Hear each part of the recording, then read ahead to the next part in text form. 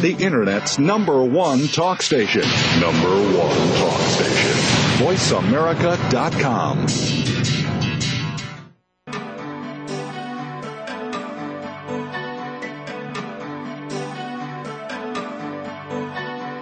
Welcome to Dr. Carol's Couch with your host, Dr. Carol Lieberman. All comments, views, and opinions are solely those of Dr. Lieberman, her guests, and callers. Now it's time to have a seat on Dr. Carol's Couch. Here's your host, Dr. Carol Lieberman. And welcome to today's edition of Dr. Carol's Couch. I'm your psychiatrist host, Dr. Carol Lieberman. And today the show is bringing you a team of angels to your rescue. What does that mean? Well, you'll find out. We're about to enter 2009. Can you believe it? It seems like the millennium was here just a few short years ago, and yet it's been a lot longer. Where are you now compared to where you were then, and what did you think was going to be happening in the 21st century, and is it happening the way you thought? Well, I don't think any of us really thought back in 2000 that our economic situation would be the way it is today, or that there would be all of this violence erupting all over the world, other than I tried to warn people about that part for years, talking about how media violence is causing there to be deposited seedlings of violence all over the world, copycat violence, but that's another show. We'll save that for another time. But a lot of people are finding themselves in a real pickle as they close 2008 and worried about how they're going to get out of it. Well, if you're feeling overwhelmed, you are not alone. And my guests today, John and Patricia Gallagher, have been there.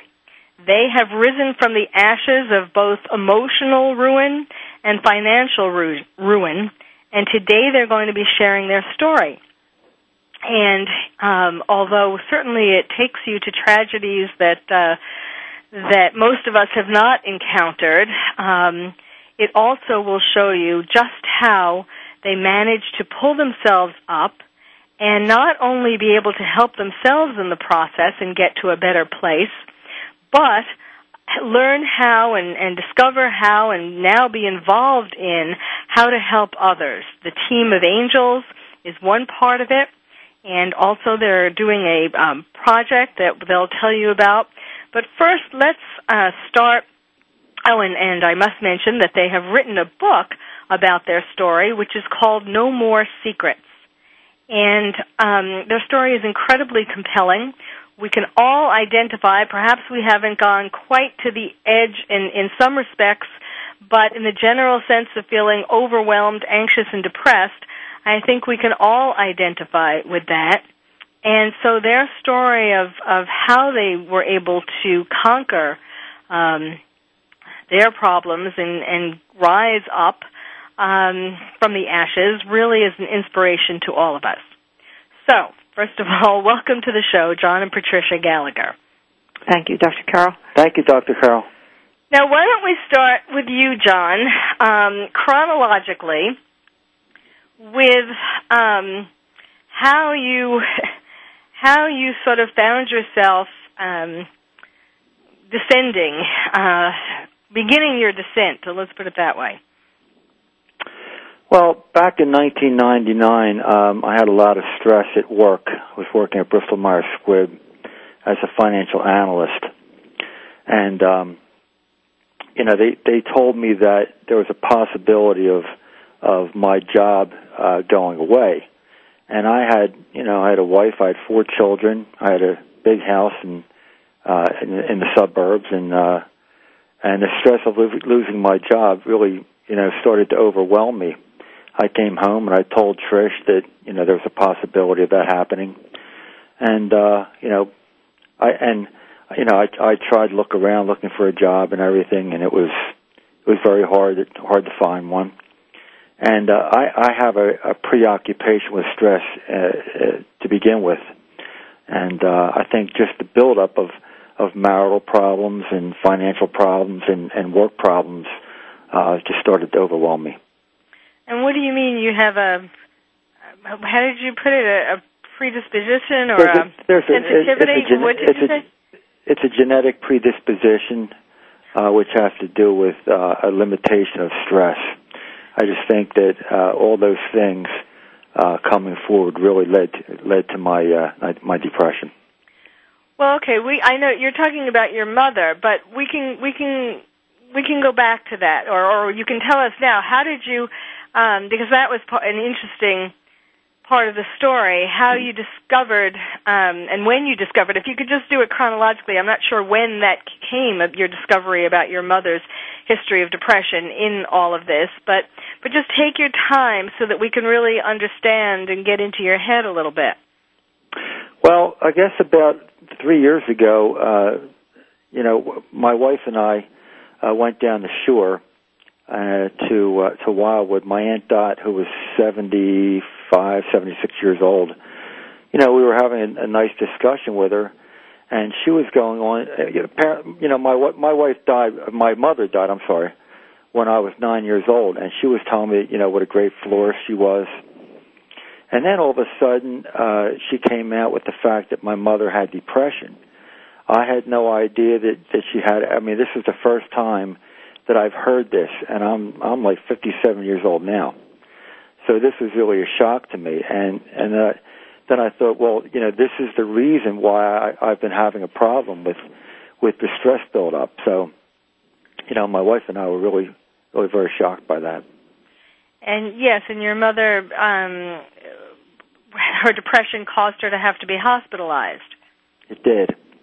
And, of course, you found this out. In other words, this was 3 years ago, so this was way after you had suffered your own problems that you'll tell us about. That's really interesting that no one, that you didn't know before, because that might have helped people treat you back in '99, I think one of the major problems in today's world is the stigma of depression, and nobody wants to get involved. Nobody wants to talk about it. Nobody wants that stain on their reputation. Yeah. And that's one reason why Trish and I want to speak, because we want to try to destigmatize the situation, because the more you talk about something like this, the more people are aware, and the more you can help people, and the more people can be helped by this kind of thing. So when you were a little boy, you don't remember your mother going away to the hospital or being depressed? Well, what I was told is that she died of cirrhosis of the liver, drinking a lot to try to take care of her, her situational problems. Mm-hmm. And I just thought, well, she was separated from my father, and her coping mechanism for dealing with that was drinking. But when I talked to my Aunt Dot, I realized that the core of that problem was depression, and not just drinking alcohol to cover her problems. Mm-hmm. Okay. So, and your father, is your father still alive? No, my father died a few years ago. So, I mean, he didn't tell you about it either. Nothing was ever said about it because of this stigma. Because I apparently, and life goes on, because they just didn't want to say that there were any major problems with the family. Mhm. Mhm. Okay, so going back to when you became at the peak of your being overwhelmed, you said that this was in '99. Mm-hmm. So why don't you take us back to that day? Well, I woke in the middle of the night. My head was racing. My brain was racing in a way that I had never experienced, and I was really scared. Everybody else was sleeping, and all of a sudden, my heart started to palpitate, and I got up, and I thought, well, maybe if I go downstairs and put the television on, maybe I'll be able to relax, because I was really, I was scared, I was nervous, and I went downstairs. I turned the television on, and it was like a train. a train going 100 miles an hour in my head. It was really scary. Like I said, I turned the television on to no avail. My wife woke up. She came downstairs and asked me what was wrong, and I said, I think I'm having some kind of a chemical imbalance in my brain. And I tried to go back to sleep that night, and I wasn't able to. I prayed to God to try to let me go back to sleep, and I wasn't able to.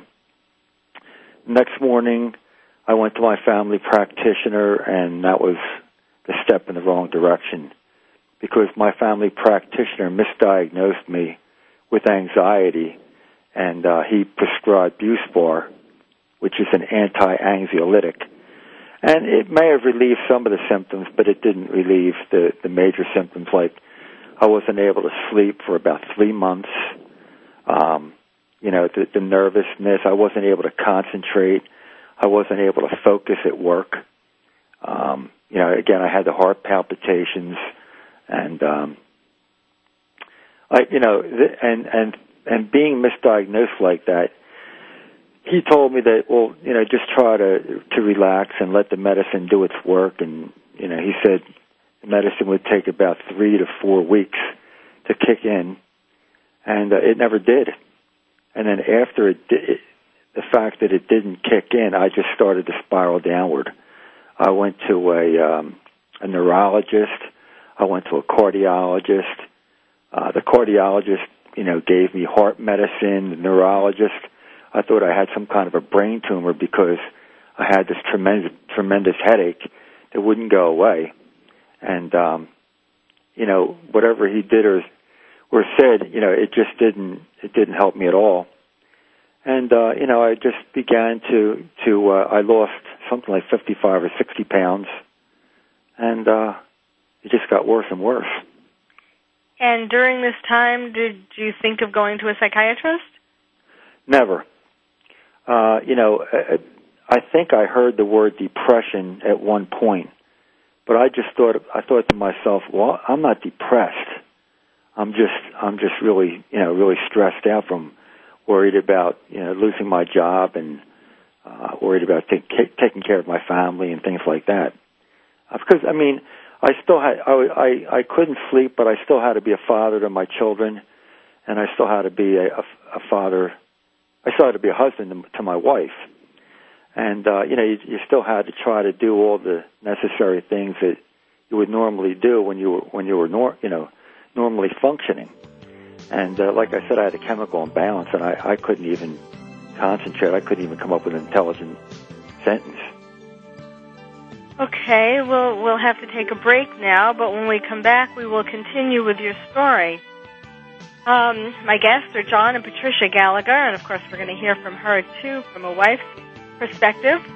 And you're listening to Dr. Carol's Couch. I'm your psychiatrist host, Dr. Carol Lieberman, so stay tuned.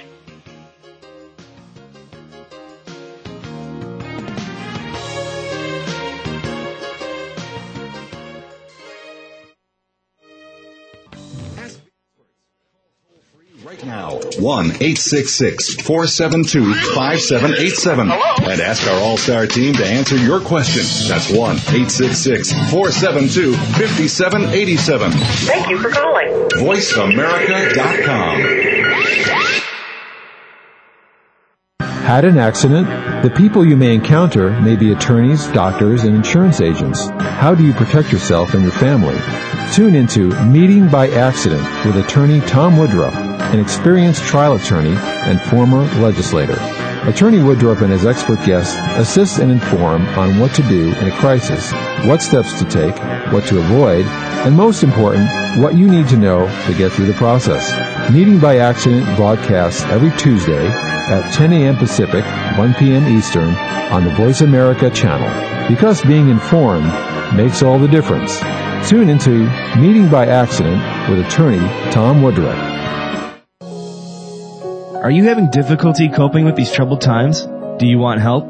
Then contact Dr. Carol Lieberman today at www.drcarol.com. Dr. Carol is a certified psychiatrist who not only has won an Emmy, but is a regular on top television shows like Oprah Winfrey and Larry King. She's here to help you through books, CDs, and helplines. Having trouble relaxing? Check out her relaxation CD. Has the fear of terrorism crippled your life? Call the Terrorism Hotline. And if you're having trouble with relationships, check out her book, Bad Boys. Dr. Carol wants to help you today, so contact her at www.drcarol.com or for immediate help at 1-900-860-COPE. Get help making sense of these troubled times. www.drcarol.com.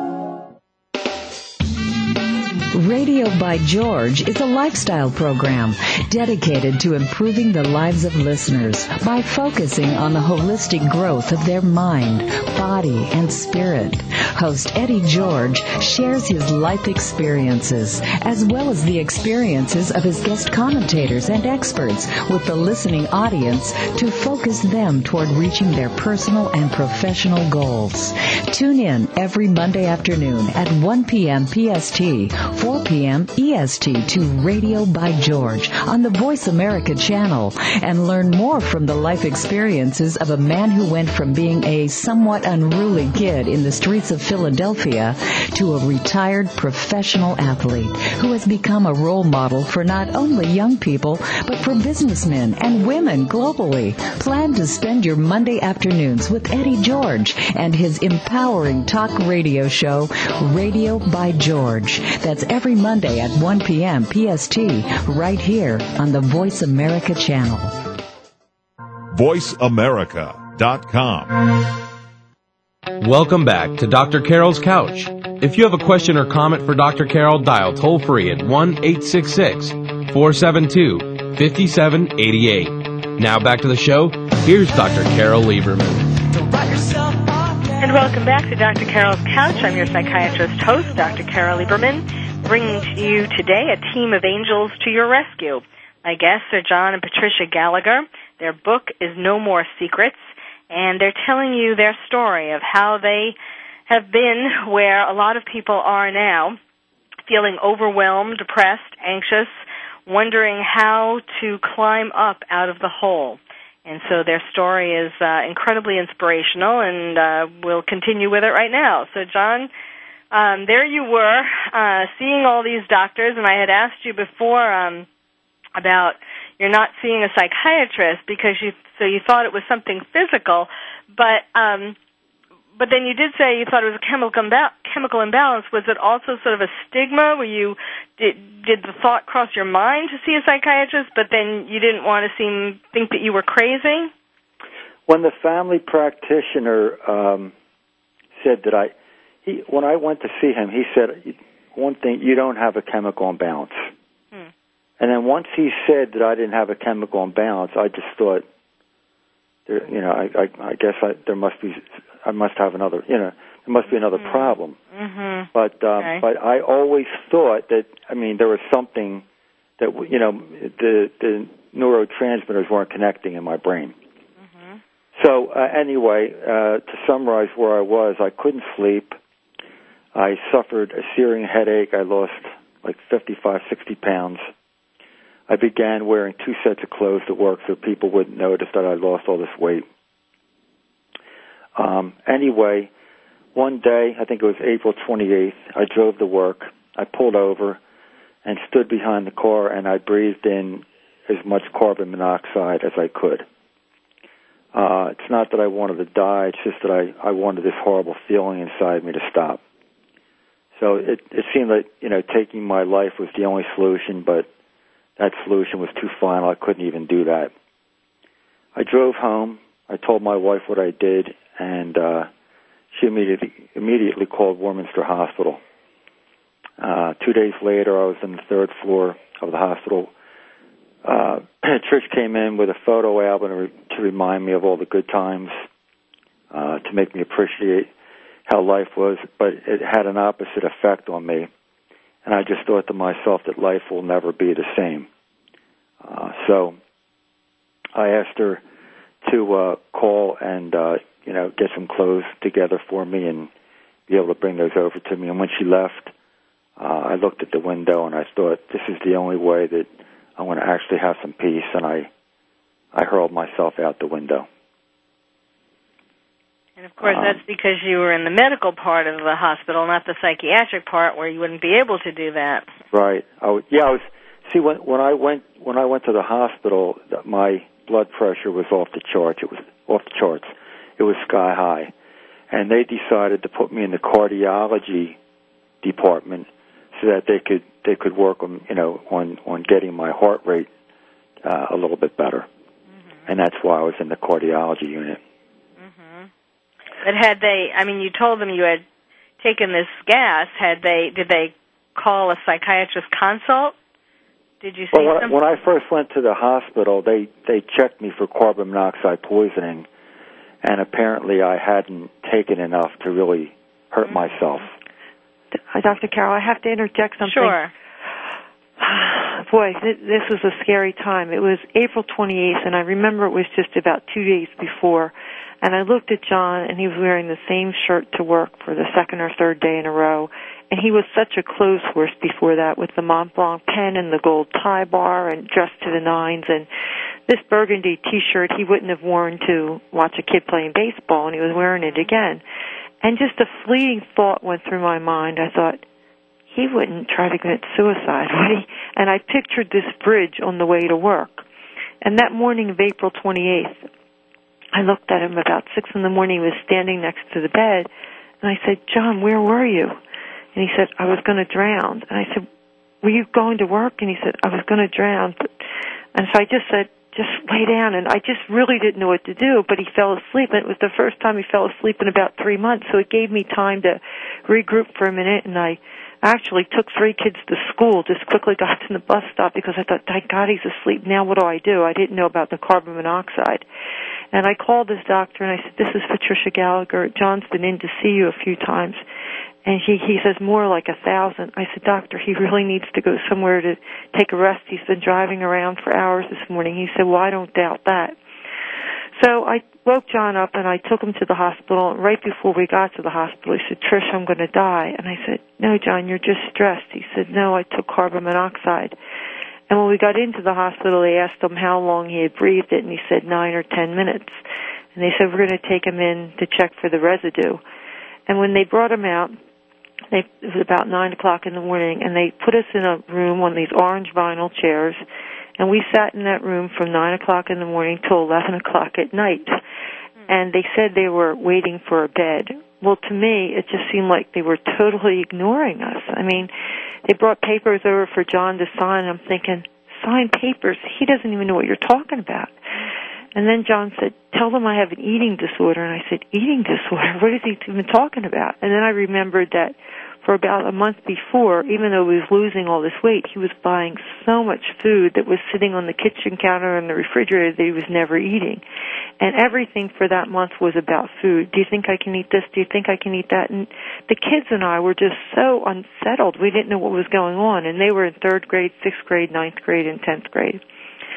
And at 11 o'clock at night, they found a bed for him, and he stayed overnight. And they were talking about, well, he can come back for the day program on Monday. And this was a Thursday morning after he had an overnight stay in the psych unit. And I said, you can't send Thursday morning, and you want him to come back on Monday for a day program? You can't send him home. He took carbon monoxide. He was going to jump from a bridge, and they said, well, there's really nothing we can do. We think he's suited for the day program.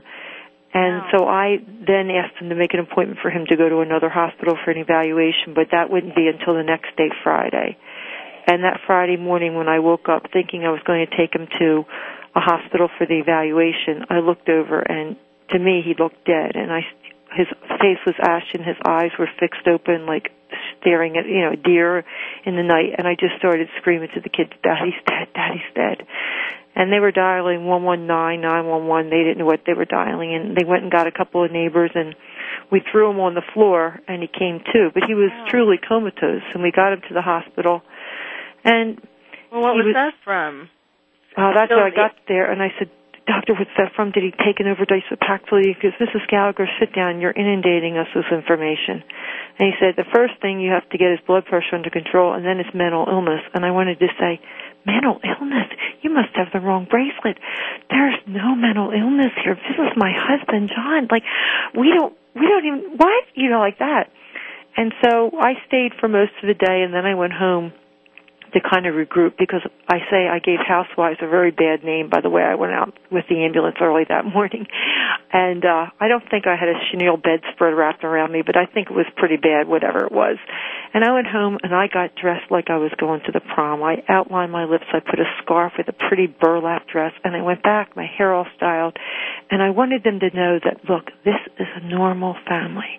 Uh-huh. You know, we are a suburban family that lives on the cul-de-sac. I'm exaggerating when I say that, but I just thought, you are treating us like we were pond scum or nuts or something. It was no dignity. You made us sit on those chairs for all those hours, and nobody even offered us a muffin. And every time I'd go to say something to you about something I remember, you'd tell me to sit down, you know.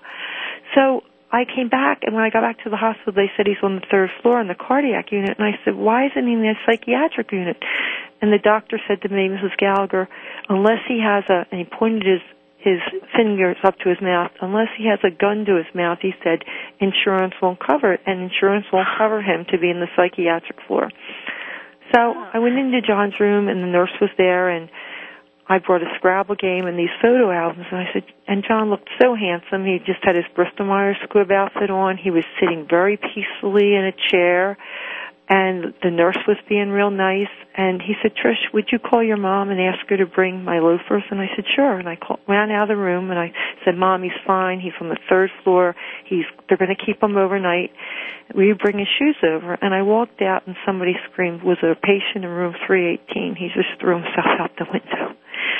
And I looked down, and I truly couldn't believe what I saw. But there was a fleeting thought after I started screaming. My husband jumped out a window, and I heard the nurse call 911. I'm thinking, first of all, call 911. Since it happened outside the hospital, yeah. They didn't bring him back in. They took him to another hospital. And then they asked me what faith I was, and I said Catholic. What you were? What faith? And they called a Catholic priest, and they put me in a small room with a Catholic priest and a hospital administrator. So I thought he had died. But the fleeting thought that I had was, okay, God, I guess this is the only way you could take him out of his pain, because I knew the 13 months prior of John documented that he went to his primary 34 times in 2 months. He went to his work doctor almost every day. He had been to specialists, I'm going to say 8 specialists from January until this day in April. So altogether, I'm just making up a number of maybe 70 doctor's visits. And no one ever called me or said anything like, your husband's in deep trouble. But after John jumped and I started rifling through his briefcases and his top drawer and everything, because I thought, what would make him do this? Is he having an affair? Did he have a baby with somebody? Like, give me a clue. But I did find referrals from some of these doctors that he had gone to, or letters to his primary from the specialist saying that this man is under a great deal of stress and needs to visit a psychiatrist. Huh. Wow. Well, you know, not only is this story tragic for you, but it's certainly pointing out a lot of the deficiencies in our healthcare system. I mean, it's certainly one glaring one that I often, it's a pet peeve of mine, is how primary doctors don't refer enough to psychiatrists, especially these days when money is tight and they want to keep patients coming to them instead of and they're prescribing medication instead of sending them for a psychiatrist who can do medication and therapy. We'll come back after this break. My guests are John and Patricia Gallagher. You're listening to Dr. Carol's Couch, and I'm your psychiatrist host, Dr. Carol Lieberman.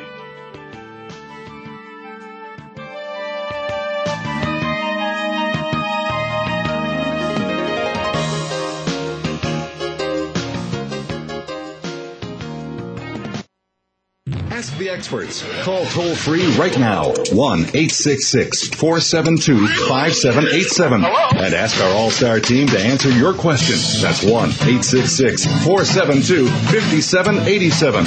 Thank you for calling. VoiceAmerica.com. What can you tell me about Skills USA? Skills USA teaches you employability skills. So you know how to deal with people, you have teamwork, your resume is going to look awesome.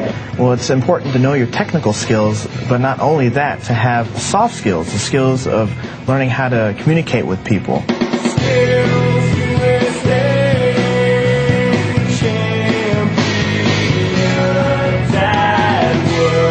on the web at skillsusa.org.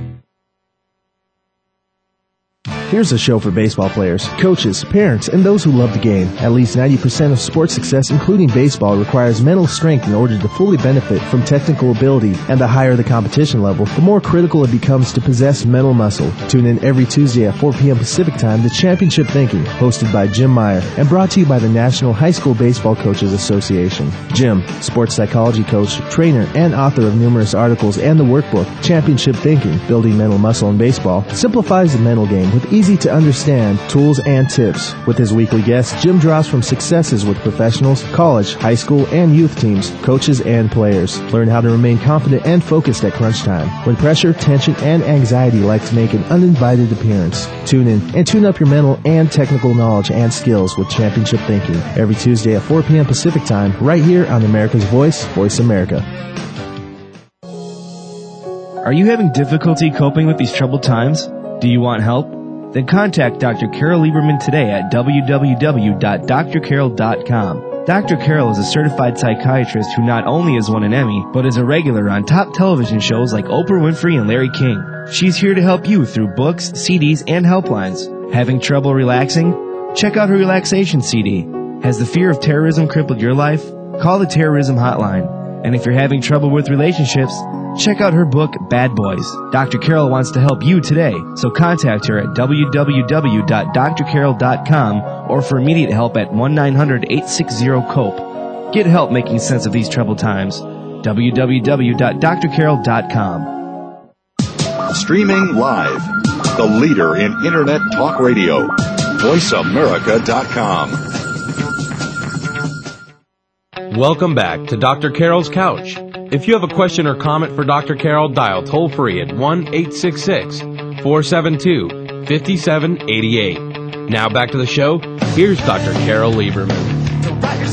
And welcome back to Dr. Carol's Couch. I'm your psychiatrist host, Dr. Carol Lieberman, talking with you today with my guests, John and Patricia Gallagher, and their daughter Robin has just joined us. Thank you, Robin, for coming on and sharing your part of this story. The book that they've written about it is No More Secrets, and we left you literally on a cliffhanger before the break. We will get back to that, but I just wanted to say how much I, and I'm sure my listeners, appreciate your sharing this really personal, intimate, tragic story. Of course, it does have a happier ending, but a lot of people already can relate, and the reason why you're doing it, and this is is becoming clear, because you want to try to prevent other people, especially, this is such an important time for your book to be coming out, because people are feeling more anxious and depressed than ever, and I'm sure that although people may not be admitting it to others or even to themselves, there are an increasing number who have been thinking of committing suicide themselves, thinking, how can I make this stop? How can I make the pain stop? So you're really on this campaign to awaken people to some of the problems. But before and we'll talk about how you're doing that and so on later on in the show. But let's get back to the story. And this would be a good time, Robin. You've heard what your parents have been saying so far. How was it for you, as you were 16 at the time, right, that this all started happening in 99? And what was it like for you to see your father sort of fall down the rabbit hole? Well, as a 16-year-old in high school, trying to deal with all my pressures of school and activities and trying to hold the family together, because I was the oldest, it was really hard. And my mom did a great job, but at the same time, I also found myself avoiding going home, going to friends' houses, and that's where I was that day. I was out, with my sister and with one of our friends. And so, how did you find out? I'm sorry, what? How did you find out what had happened? Our neighbor had come back to the house and said, I have to take you to the hospital right away. And we said, why? What's going on? And she had told us, your dad, and she didn't really say much. She just said, your dad, he needs you right now. And we said, okay. And we went to, of course, we drove to the hospital, and she said, your dad really needs you right now. So we got there, and our grandfather was crying. We'd never seen our grandfather cry before, and I really thought my dad had died. And we of course, we went in, and my mom was sitting there, and with a chaplain and our family all around, and my mom had told us that our father had jumped out of the window. And did you feel, I'm sure you felt a lot of mixed emotions, but was one of the feelings guilt that somehow you should have done more? Well, I don't think we ever really felt guilt like we should really do more. We really just couldn't understand why our dad would do that. Our dad was the type of guy who, couldn't even go on the roller coaster with us because he was afraid of heights. So for him to jump out of the window, we thought, this isn't our dad. We don't even know what you're talking about. We had no idea. It was really just utter shock and disbelief. Uh-huh. By the way, I'm still afraid of heights. Yes, he's still, yeah. I mean, this is the guy. This is our father who said, don't go too far out in the ocean. Don't do this. Just always a worry wart. Uh-huh. And we were like, Dad, it's okay. And for our dad to be able to jump out of a 3-star window is unbelievable. Okay, and then what happened? So then, of course, we just, huddled together and just prayed that our dad would be okay, and he made it through. And it was a tough road, and I can credit my mom to, for being there, because, without her, I don't think this could be possible. My dad's recovery. Our family was great. Our neighbors, everyone really helped us out. Well, now there was a time also after that. Well, why don't you continue with what happened? But I'm trying to, there are a lot of emotions that come up when something, the 13 months before this and now this, besides feeling somewhat helpless. And I'm talking about not just you, Robin, but I'm sure, Patricia, didn't you also have a lot of these mixed emotions, feeling helpless, wishing that you could help him more, feeling angry at him for not being the provider that he once was, feeling guilty that, is there something that he wanted you to do better, that he was depressed or anxious because of things in the marriage or things with the children? There's a whole complexity of emotions besides, of course, feeling terrified that he was going to die. I'll let my mom answer that question. Okay.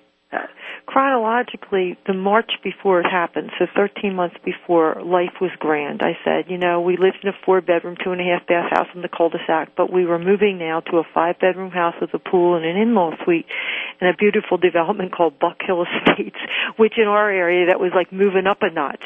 So the Prudential sign was out and the RE/MAX money was on the other property, and that was the day that John came in. And he put his head down on the bed and he said, Trish, I have to find another job. And I said, in the company or outside the company? He said, it doesn't matter, but they gave me 3 to 6 months. He said, but I don't want you to tell anybody. It's too embarrassing. So the 3 months went by, and I didn't think he was looking for a job that much. And but one day he came home and he said, I have good news. He said, let's go to McDonald's. I want to tell you what it is. He said, I got another job. It's in the company. It's at the same pay level. But throughout the night, he was having, anxiety and sweating, and he said, I can't take that job. That would be like jumping from the frying pan into the fire. And he went into work, and he declined that job. And another 3 months went by, and now the 6 months have gone. I said, John, what are you going to do today? 6 months are up. He said, I'm just going to keep going in. So he kept going in, and nobody said anything. And he would call me every day, very anxious. Nobody's talking to me. I don't have anybody to go to lunch with. Did anybody call from all those resumes I sent out? Did you send thank you notes to all the people I had the interviews with? So after him going into work and them not saying anything, we didn't know what was going on, and John didn't want to ask, but he was still getting paid.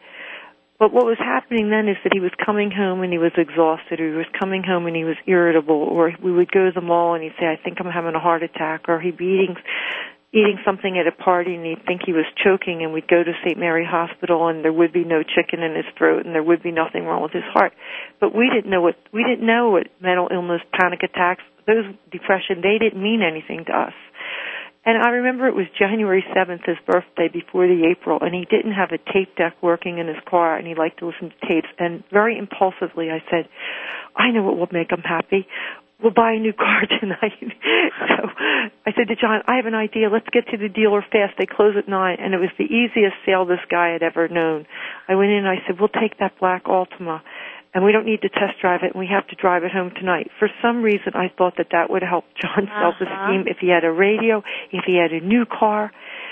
But it didn't do a thing. Like, he didn't care about that car. He didn't care about that radio. He never even questioned, why are you writing out a check from the home equity loan? You know? And then I knew from then on, from January until April, that something was wrong. And I remember one time I was so frustrated with him for not being able to drive the kids places or help with homework, and I felt like I was a single mother. And I remember saying the most shocking thing I could ever say. I said, John, you're driving me crazy. I feel like I want to kill myself. Now, I don't even know where those words came from because they're not my words, but he was completely blank. I mean, it was as if I hadn't even said it, and I thought, boy, now we're really in trouble. So that was for frustration, the anger, the confusion, but I think I was so busy trying to take care of the kids and the groceries and paying the bills and worrying about him having a job or not having a job that I remember I would stay up until 4 in the morning. I was washing floors. And I'm not a house neatnik in any way. I was washing floors. I was Cloroxing things. I was doing laundry. I was writing poems. I was making crafts. And I'd come up at 4 in the morning because I wasn't able to sleep. And he'd say, was I asleep when you came up? And I thought, I don't even know, John, because I wasn't even sleeping in the bed with you at this point. I had a quilt over in a little cubbyhole area of the bedroom because you were tossing and turning and sweating and so anxious that I wasn't getting any sleep for nights myself. And I would go to bed at 4, and John would be getting up at 5:30 to start taking the shower, getting dressed, doing the long hour and a half trek to work, and then calling me. I don't want to exaggerate, so I'll say call me 3 times a day saying, Trish, you've got to get me out of here. They're killing me here. Wow. I'm sure so many people can relate to that. So why don't you, we're going to have another break in a couple of minutes, or in a minute, but if you take us back to, obviously John survived, and how did that come about? Okay. Any of you? Oh, right now? Go ahead. John survived with a lot of injuries. Oh, sorry. I thought we had a minute. All right, well, we'll come back to that part, a happier ending, when we come back. We're talking today with John and Patricia Gallagher and their daughter, Robin. Their story is written in a book that's going to be coming out in about a month. It's called No More Secrets. They're sharing a lot of their secrets today to help people who are in similar circumstances. And we're going to be talking about the team of angels that they created as well, and some other work that they're doing to try to make their story count to help others. You're listening to Dr. Carol's Couch, and I'm your psychiatrist host, Dr. Carol Lieberman.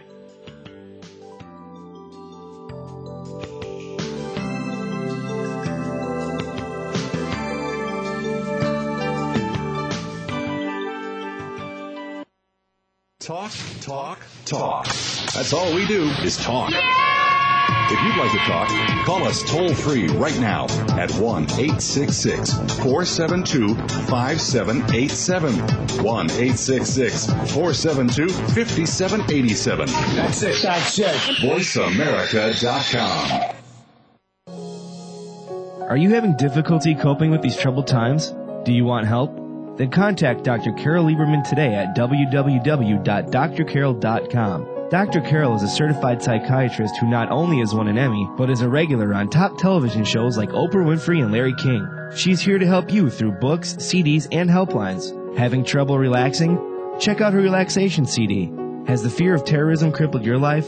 Call the terrorism hotline. And if you're having trouble with relationships, check out her book, Bad Boys. Dr. Carol wants to help you today, so contact her at www.drcarol.com or for immediate help at 1-900-860-COPE. Get help making sense of these troubled times. www.drcarol.com. Here's a show for baseball players, coaches, parents, and those who love the game. At least 90% of sports success, including baseball, requires mental strength in order to fully benefit from technical ability. And the higher the competition level, the more critical it becomes to possess mental muscle. Tune in every Tuesday at 4 p.m. Pacific Time to Championship Thinking, hosted by Jim Meyer, and brought to you by the National High School Baseball Coaches Association. Jim, sports psychology coach, trainer, and author of numerous articles and the workbook, Championship Thinking, Building Mental Muscle in Baseball, simplifies the mental game with easy-to-understand tools and tips. With his weekly guests, Jim draws from successes with professionals, college, high school, and youth teams, coaches, and players. Learn how to remain confident and focused at crunch time, when pressure, tension, and anxiety like to make an uninvited appearance. Tune in and tune up your mental and technical knowledge and skills with Championship Thinking, every Tuesday at 4 p.m. Pacific Time, right here on America's Voice, Voice America. VoiceAmerica.com. Welcome back to Dr. Carol's Couch. If you have a question or comment for Dr. Carol, dial toll-free at 1-866-472-5788. Now back to the show. Here's Dr. Carol Lieberman.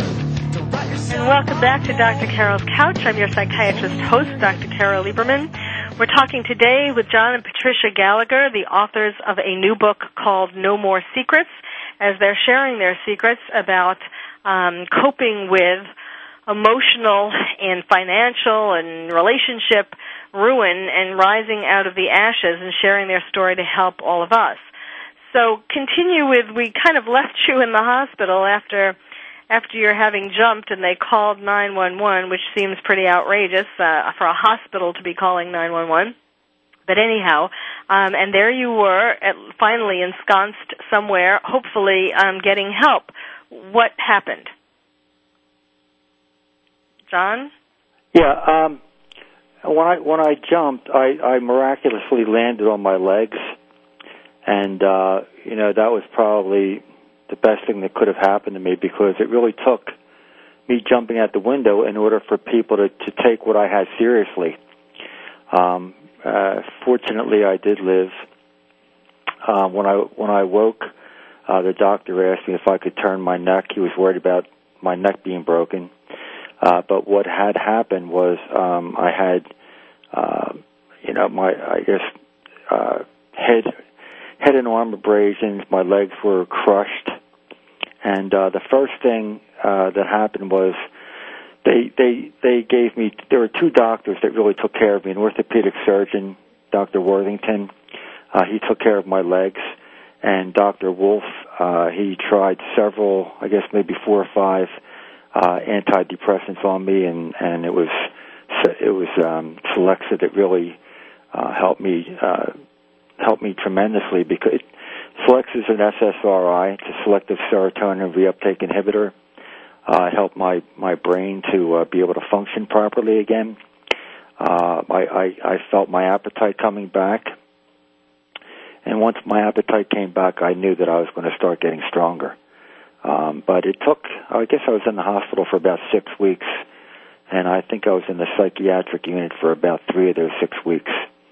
And it was an education, because you really feel sorry for a lot of those people there. They really shouldn't be there in the first place if they had the right, if they were taken care of properly and they had the right medication. But I think what I learned from that whole experience was that I really didn't have any coping mechanisms. I didn't know how to balance my day. I didn't know how to work and then come home and try to decompress and relax. I just worked, and I would come home and I coached basketball and helped Trish with whatever had to be done in the house. But in retrospect, what I did learn was that in having depression, in order to survive depression, you really do need a proper antidepressant. I read a book from Dr. Burns. It's called Feeling Good. In that book, I really learned about cognitive behavioral therapy, and what that does is it teaches you how to correct your thinking. Well, I hope that you also, along the way between then and now, have gotten regular psychotherapy. I've gone to Dr. Worthington. I guess I go to him probably once every 3 months, because the SSRI, the antidepressant that I'm on right now, is really doing a great job. It's enabling me to function at work. It's enabling me to be myself. I know you worked for a pharmaceutical company. I don't know. Are you still working for them? No, actually, I left the corporate world and I work for Joseph A. Bank Clothier right now. It's probably even a more stressful job. I took the job in the beginning because I thought it would be a less stressful job. It is probably even more stressful, but it's the type of job that I enjoy. During the day, I'm able to laugh with the customers, and I think that's tremendously healthy in tackling something like depression. The ability to be able to laugh and socialize, and then when I come home, I'm able to relax, and it's not all comprehensive like the corporate job was. I mean, I was doing that. I was taking work home during the weekends. I'd be there working, doing the midnight oil. It was a tremendously stressful job. Well, I was starting to say about, you're working for a pharmaceutical company, because I was trying to make the point, which I think is very, very important. Antidepressants are wonderful, I mean, when someone needs them, when it's the right, and finding the right one for the person and so on. And sometimes, yes, it does take a lot of trial and error. However, that alone, and even CBT, cognitive behavioral therapy alone, is really not the therapy or the treatment of choice for major depression. You really do need to have, in addition to that, I mean, those things are fine, but you also need to have psychotherapy, preferably with a psychiatrist, but a lot of psychiatrists these days just give medication, see patients once a month and give them medication, and that's that. But I, as a psychiatrist, refuse to do that. I only treat people if they come to me for psychotherapy, and if they need medication, great, and I give them that as well. But I don't treat anyone with medication who won't also see me on a weekly basis for psychotherapy, regular psychoanalytically oriented psychotherapy, because just in the part of your story that we've heard so far, I mean, no wonder you don't have good coping mechanisms. It must have been incredibly difficult for you in your childhood, having your mother die at 9 and having her had major depression with hospitalizations and alcoholism and all of that. There was no one around to teach you how to have good coping mechanisms. And yes, as you were sort of alluding to earlier on, you presumably inherited the predisposition to depression, major depression, and then the stress of life, work, and being having to provide for a family of 4 and big house and so on, put the stressors on you that then broke down your ability to cope, and so the depression showed itself. There's, I guess, for the listeners, there's so many different kinds of depressions, Dr. Lieberman. The depression that I had was a chemical imbalance, and I think in order to correct what I had, the antidepressant was able to I'm not saying that allow the neurotransmitters to talk to each other. Yes, but I know, but there's a whole gradation of depressions, from people who just feel unhappy to major depression, which is what you had, which is this genetic predisposition. However, I'm not saying that you didn't need or don't need antidepressants. The only thing that I'm saying, and this is really important, not just for you, but I want to make sure my listeners know this, because there are a lot of people suffering with various gradations of depression, and if you have the kind of depression where you need called major depression, or where you need an antidepressant, that's fine, and that does correct a chemical imbalance, but you also need therapy to go into things from the past, the pains from the past, and even the family kinds of things that I started to bring up, but I saw it was a little difficult, like for Robin to talk about some of these difficult emotions, anger and my daddy isn't providing for us anymore. We were supposed to move into this new house, and guilt for, of course, anybody in a family where one member tries to commit suicide, every single family member feels some guilt about it, whether they should or not. They just, whether there is anything that they could have done or should have done is a different story, but they just naturally will feel this. Yeah. Bummer. It's time to close. I just think the knowledge just wasn't there. The what? The knowledge. Yes. No, I understand. I'm certainly not blaming you. I'm just I guess I'm saying that if you haven't had that yet, that I would recommend it, family therapy and individual psychotherapy to build yourself to be even stronger. To build your self-esteem. Yes, that too. Yeah, absolutely. And just for other people, too, to realize that it's not just about the medication. No, but it's not. Again, the book is called No More Secrets, and I'm sure you go into much more detail than you were able to do even in our hour, but it's No More Secrets. And the website, we didn't get into the Team of Angels, so go to their website, which is teamofangels.com, teamofangels.com, and speakingaboutdepression.com, speakingaboutdepression.com. Again, I'd like to thank my guests, John and Patricia Gallagher, for sharing your story. And really, again, I'm sure a lot of people can relate. And now they know that there is a way out and up from the ashes. So thank you all for listening. You've been listening to Dr. Carol's Couch, and I'm your psychiatrist host, Dr. Carol Lieberman.